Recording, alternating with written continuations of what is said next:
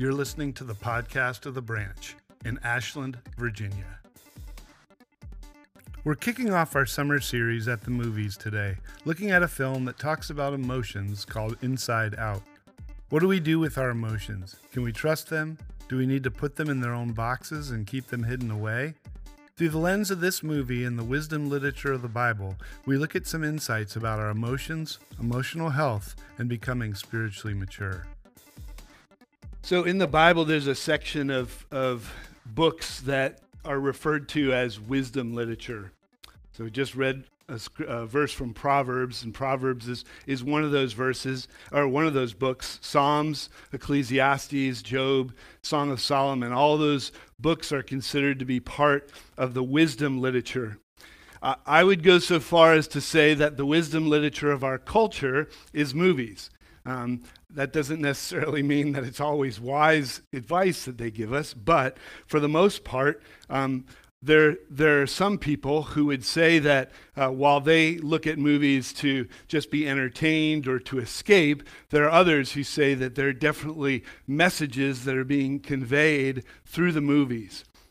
And the big difference between wisdom literature of the Bible and wisdom literature of today, of our culture, is that in the Bible, the wisdom literature is God-centered, and that we're looking at things, looking at life through the lens of what would God say about it. I don't think we can say the same about movies, but within the heart of all of us, because we're created in the image of God, I believe that just as the writer of Ecclesiastes said that God has set eternity in our hearts, and there's always a longing and a desire to connect with the divine. There's always a desire to connect with God, and you can see that in everything, even when people don't necessarily profess faith in Jesus Christ, because they're searching to fill, as Augustine said, our hearts are restless until they rest in God.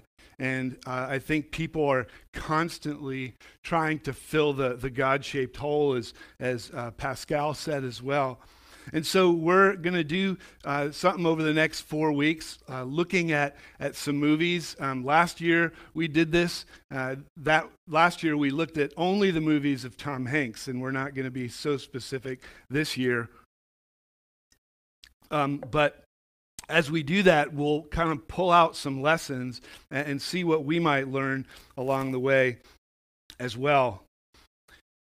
And hopefully we'll do it again, looking through a more God-centered worldview and say, hey, how would God see this? And so today we're kicking off that series at the movies as we look at the movie Inside Out. Oscar Wilde once wrote, "I don't want to be at the mercy of my emotions. I want to use them, to enjoy them, and to dominate them." The Old Testament prophet Jeremiah, he wrote, "The heart is deceitful above all things and beyond cure. Who can understand it?" And just like the kids were telling us before about some of the emotions that they've had, all of us have emotions. All of us experience emotions in life. There's no denying it, but what do we do with them? What do we do with how we feel? Do we keep them secret and safe and say, I'm not going to let anybody hear that? Do we hide them away? Emotions, especially those that show our vulnerability, aren't signs of weakness, though some of us may have been trained up to think that. We may have been trained, or we may have heard the voices from culture and other places that say, oh, you know what, you can't show this emotion or this emotion, because if you do that, then that will be a sign of weakness. But I don't think that that's really the case. I don't think God tells us that we need to hide our emotions away, but we also need to understand, as Jeremiah said, that our heart's deceitful, that our emotions, if we give them too much play, they could overtake us if we're not aware of them and understanding of them. Pastor and author Peter Scazzaro wrote, "I so wanted to present a polished image as a good Christian that I cut myself off from what was going on within myself." And maybe you can relate. Maybe you've been in that place before where you felt like, if I show anybody what's going on inside, it's just not going to be a good thing. I've got to hide this and make sure. We may have to squash down our emotions or pretend that they're not there. But is that really helpful? Back in 2015, Disney's Pixar put out the film Inside Out. And it gave us an entertaining perspective of emotion. And that's what we're looking at today. On the IMDb website, the Inside Out synopsis says this: after young Riley's uprooted from her Midwest life and moved to San Francisco, her emotions, joy, fear, anger, disgust, and sadness, conflict on how to best navigate a new city, house, and school. And as we follow Riley in this challenging moment in her life through this film, I think we can gain perspective of emotions. I think it's an entertaining way to look at what kind of emotions we experience and say, hey, what might we learn from what we see here? Riley experiences this barrage of emotions. Any of us who have had any significant transitions in life can probably relate. Some of us are going through that right now, right? With kids or family, graduations coming up. There's these transitions in life that we experience. And for Riley, she was experiencing all these emotions that she had experienced joy back home, and then she comes to this new place and she feels sad. And in this clip that we're about to watch, Joy, who's kind of the ringleader, the outspoken ringleader of all the emotions, she realizes that everything that sadness, another one of the emotions, touches, it becomes sad. And so she decides that she's going to find a special place for sadness. So let's watch this clip. Train of thought, right on schedule. Anger, unload the daydreams. I ordered extra in case things get slow in class. Might come in handy if this new school is full of boring, useless classes, which it probably will be. Oh, sadness. I have a super important job just for you. Really? Mm-hmm. Follow me. What are you doing? And there. Perfect. This is the circle of sadness. Your job is to make sure that all the sadness stays inside of it. So, you want me to just stand here? Hey, it's not my place to tell you how to do your job. Just make sure that all the sadness stays in the circle. See? You're a pro at this. Isn't this fun? No. Atta girl. All right, everyone, fresh start. We are going to have a good day, which will turn into a good week, which will turn into a good year, which turns into a good life. So, big day, new school, new friends, huh? I know. I'm kind of nervous, but I'm mostly excited. How do I look? Very cute. You gonna be okay? You want us to walk with you? Mom and Dad, with us in public? No, thank you. Yeah, I'm on it. Nope, I'm fine. Bye, Mom. Bye, Dad. Have a good day at school, monkey.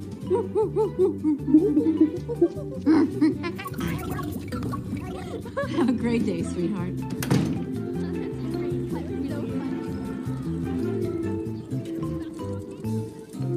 Are you sure we want to do this? In we go. Okay, going in, yes.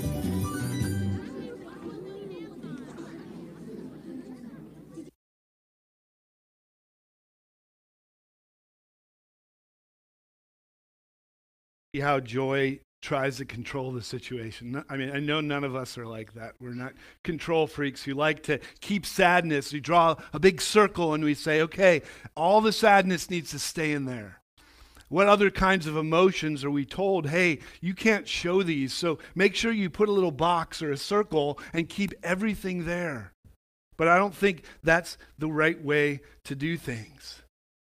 Some of us may have been taught that that's the way to do things, but again, I don't think that's what we see. David, who was the shepherd boy turned king, wrote a lot of Psalms in the Bible, within the wisdom literature of the Bible, and within that, David expressed a lot of his deep, deep emotions.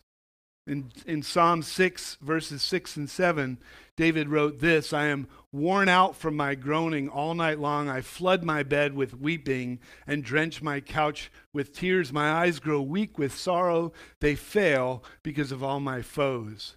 You think about King David, the mighty warrior, expressing these kinds of things. And in some cultures, maybe even in our own, the idea of saying that I'm basically crying all night long so that my pillow is drenched with tears at the end of the night, that wouldn't be acceptable for for anyone, let alone for a king, to say that. And yet David knew that part of expressing his vulnerability, part of expressing those emotions was important for him to really understand, to be in touch with who he was and how God had made him. And not to squash all those things or draw a circle and say, okay, all that sadness is going to stay right there, but to say, hey, I need to be honest about this. It could be easy for us to see certain emotions that are acceptable, certain ones that we like, and other ones that we don't like. Again, those of us who like to have control, we might not like some of those emotions that creep up when we start feeling sad or angry or otherwise. Peter Scazzaro, he also wrote back, you think about the quote that we had earlier about how he liked to stuff things down, but he said this: emotional health and spiritual maturity are inseparable. It's not possible to be spiritually mature while remaining emotionally immature. You know, emotional health, it involves us being real and honest about what's going on inside of us, not hiding things or drawing a circle and keeping them sequestered there, but really being honest about what's happening and not letting them carry us away, but at the same time admitting that, hey, this is what's going on. And for me to really be emotionally healthy and move towards spiritual maturity, I've got to be honest about those things. As we come to grips with this idea of emotional health and spiritual maturity, God's going to reveal things to us about that we need to maybe get rid of and say, hey, you know what? I need to put this behind me. I need to say, hey, this isn't anymore. Not the same as saying, hey, sequester stuff and put it there, but there's some things that in order for us to be healthy and holy or spiritually mature, we need to put them behind. And they encounter a situation like that in the movie in the next clip that we're going to watch. Come on, Joy, one more time. I got a feeling about this one. Bing bong, bing bong, Who's better like play bing bong, bing bong, louder, Joy, sing louder. Let's sing so fast.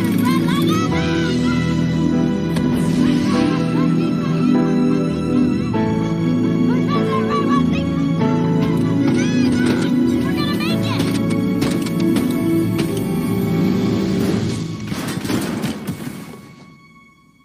Woo! Bing bong! We did it! Bing bong? Bing bong! You made it! Go save Riley! Take her to the moon for me, okay?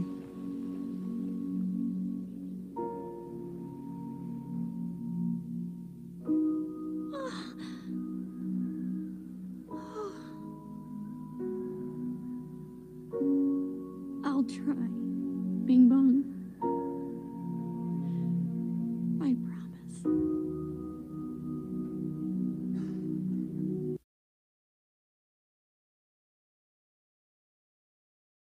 Over the course of the film, Riley, Joy and Sadness, they find themselves separated from the control room of Riley's brain, and they're finding a way back to get there again. And along the way, they encounter Bing Bong, Riley's imaginary friend. And Bing Bong and Joy eventually find themselves in this big pit, which is basically the forgotten memories. And they know that they need to escape. In order for Riley to really be able to experience joy, they have to escape. And so Bing Bong and Joy get on this wagon, this magic wagon that Bing Bong had. And Bing Bong realizes that in order for Joy to get back, in order for her to move on, he's got to basically sacrifice himself. He needs to say, hey, you know what? You can make it, but it's too heavy for the two of us. And so he kind of tricks her into getting up there.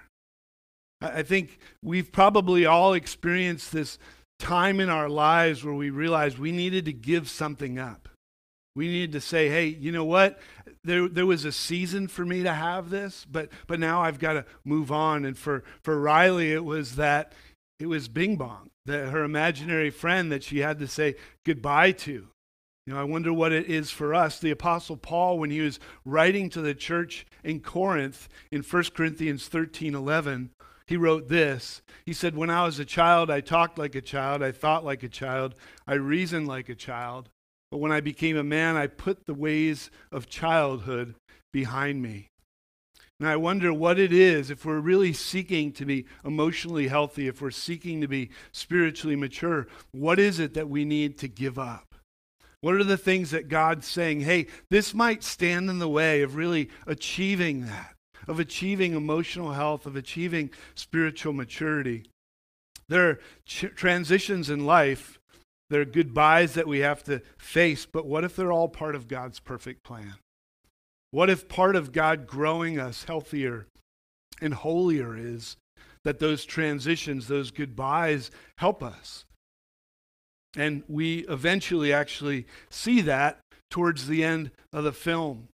That even Joy, the controlling one who's making sure that she's putting sadness in her place, when she finds out what happens when sadness moves outside of that little circle. And she realizes that maybe there may actually be a purpose for sadness after all. And so let's watch this last clip. It's a little bit longer than the first two.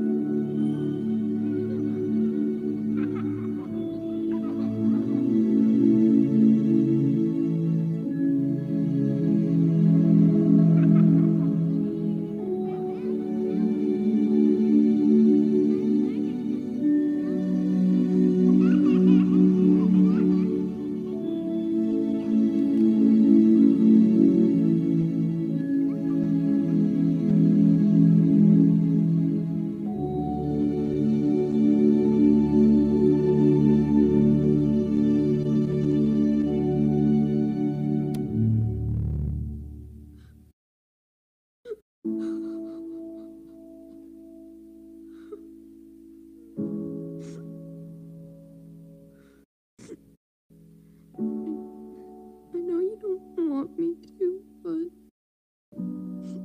I miss home. I miss Minnesota. You need me to be happy, but I want my old friends and my hockey team. I want to go home. Please don't be mad. Oh, sweetie. We're not mad. You know what? I miss Minnesota too. I miss the woods, and we took hikes. In the backyard where you used to play. Spring Lake, where you learned to skate. Come here.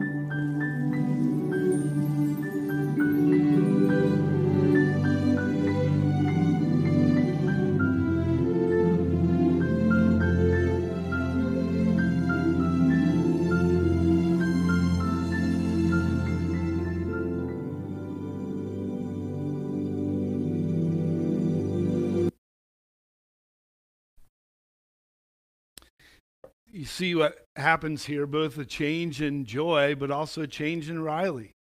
That Joy realizes that, hey, there's actually a point in sadness here. And Riley does something courageous. She realizes that, at least she thinks that her parents have these expectations, that she needs to kind of keep it together, that she needs to make sure that she shows up with happiness and joy for them. But the moment that she lets down her guard and says, hey, it's okay, what happens? Her parents do the same thing. And her parents actually show that as well. I've shared before Andy Crouch's definition of vulnerability, which I appreciate. He says that vulnerability is exposing ourselves to meaningful risk. And Riley experiences that here. When she lets down her guard, when she really shows her emotions, we see that it gives her parents permission to do the same thing. And I think we find that within community. That there are times that it's tough to be the first one to say, hey, let me let you know what's really going on inside me. And we step out there with risk, with vulnerability, and we show others. And the moment that we do, all of a sudden people realize that, hey, maybe it's not as scary as I thought. And we can move towards health and holiness together in that when we let God reveal that to us, and we're not afraid to reveal that to other people as well. When we allow ourselves to be vulnerable, God might just use that to be the thing that gives someone else permission to be honest, to be vulnerable about what's going inside them. And I really truly believe that God can use that level of honesty to bring healing, maturity, and growth to all of us. And so what do we do with all these things? You know, have you tried before to keep certain emotions in check? Have you drawn little circles within yourself to say, hey, I'm going to keep all those bad emotions there, and I'm not going to let anybody else see them. I'm not going to risk that vulnerability. Maybe it was because of upbringing. Maybe it was because of a bad experience that you had. Regardless of the why, like, it's okay. It's okay to acknowledge them. But what do you think God wants you to do with those emotions? Do you think he wants you to be honest like David was and say, hey, let me reveal these? And then ask. The thing about the Psalms as you read through them is that no matter where David started, he always ended up with his face towards God again. And I think that's the posture that we need to take. Are there things that you need to leave behind in order to experience maturity and growth, health and holiness? And what are they? You know, maybe we need to spend some time this week, you know, in our time with God this week, just asking ourselves those questions. Hey, God, are you calling me to give something up? Is there something that's standing in the way between me and healthiness and holiness? And what is it? And can you give me the strength to get rid of that and to walk away from that? And then finally, who is it that needs to see your true emotions in a healthy way so they know it's okay to be vulnerable? You know, I have memories, in fact, I've even blogged about the time that I saw my dad cry for the first time and what a meaningful moment it was for me, because I'd always seen him as this huge, you know, character and personality, and I didn't know that those emotions existed within him. But once he revealed some of those things to me, I understood that it was okay for me to have those emotions. It was okay for me to have those experiences, and I didn't have to hide them anymore. Let me pray for us. God, you've created us to be emotional creatures, and some of us have had different experiences with those emotions.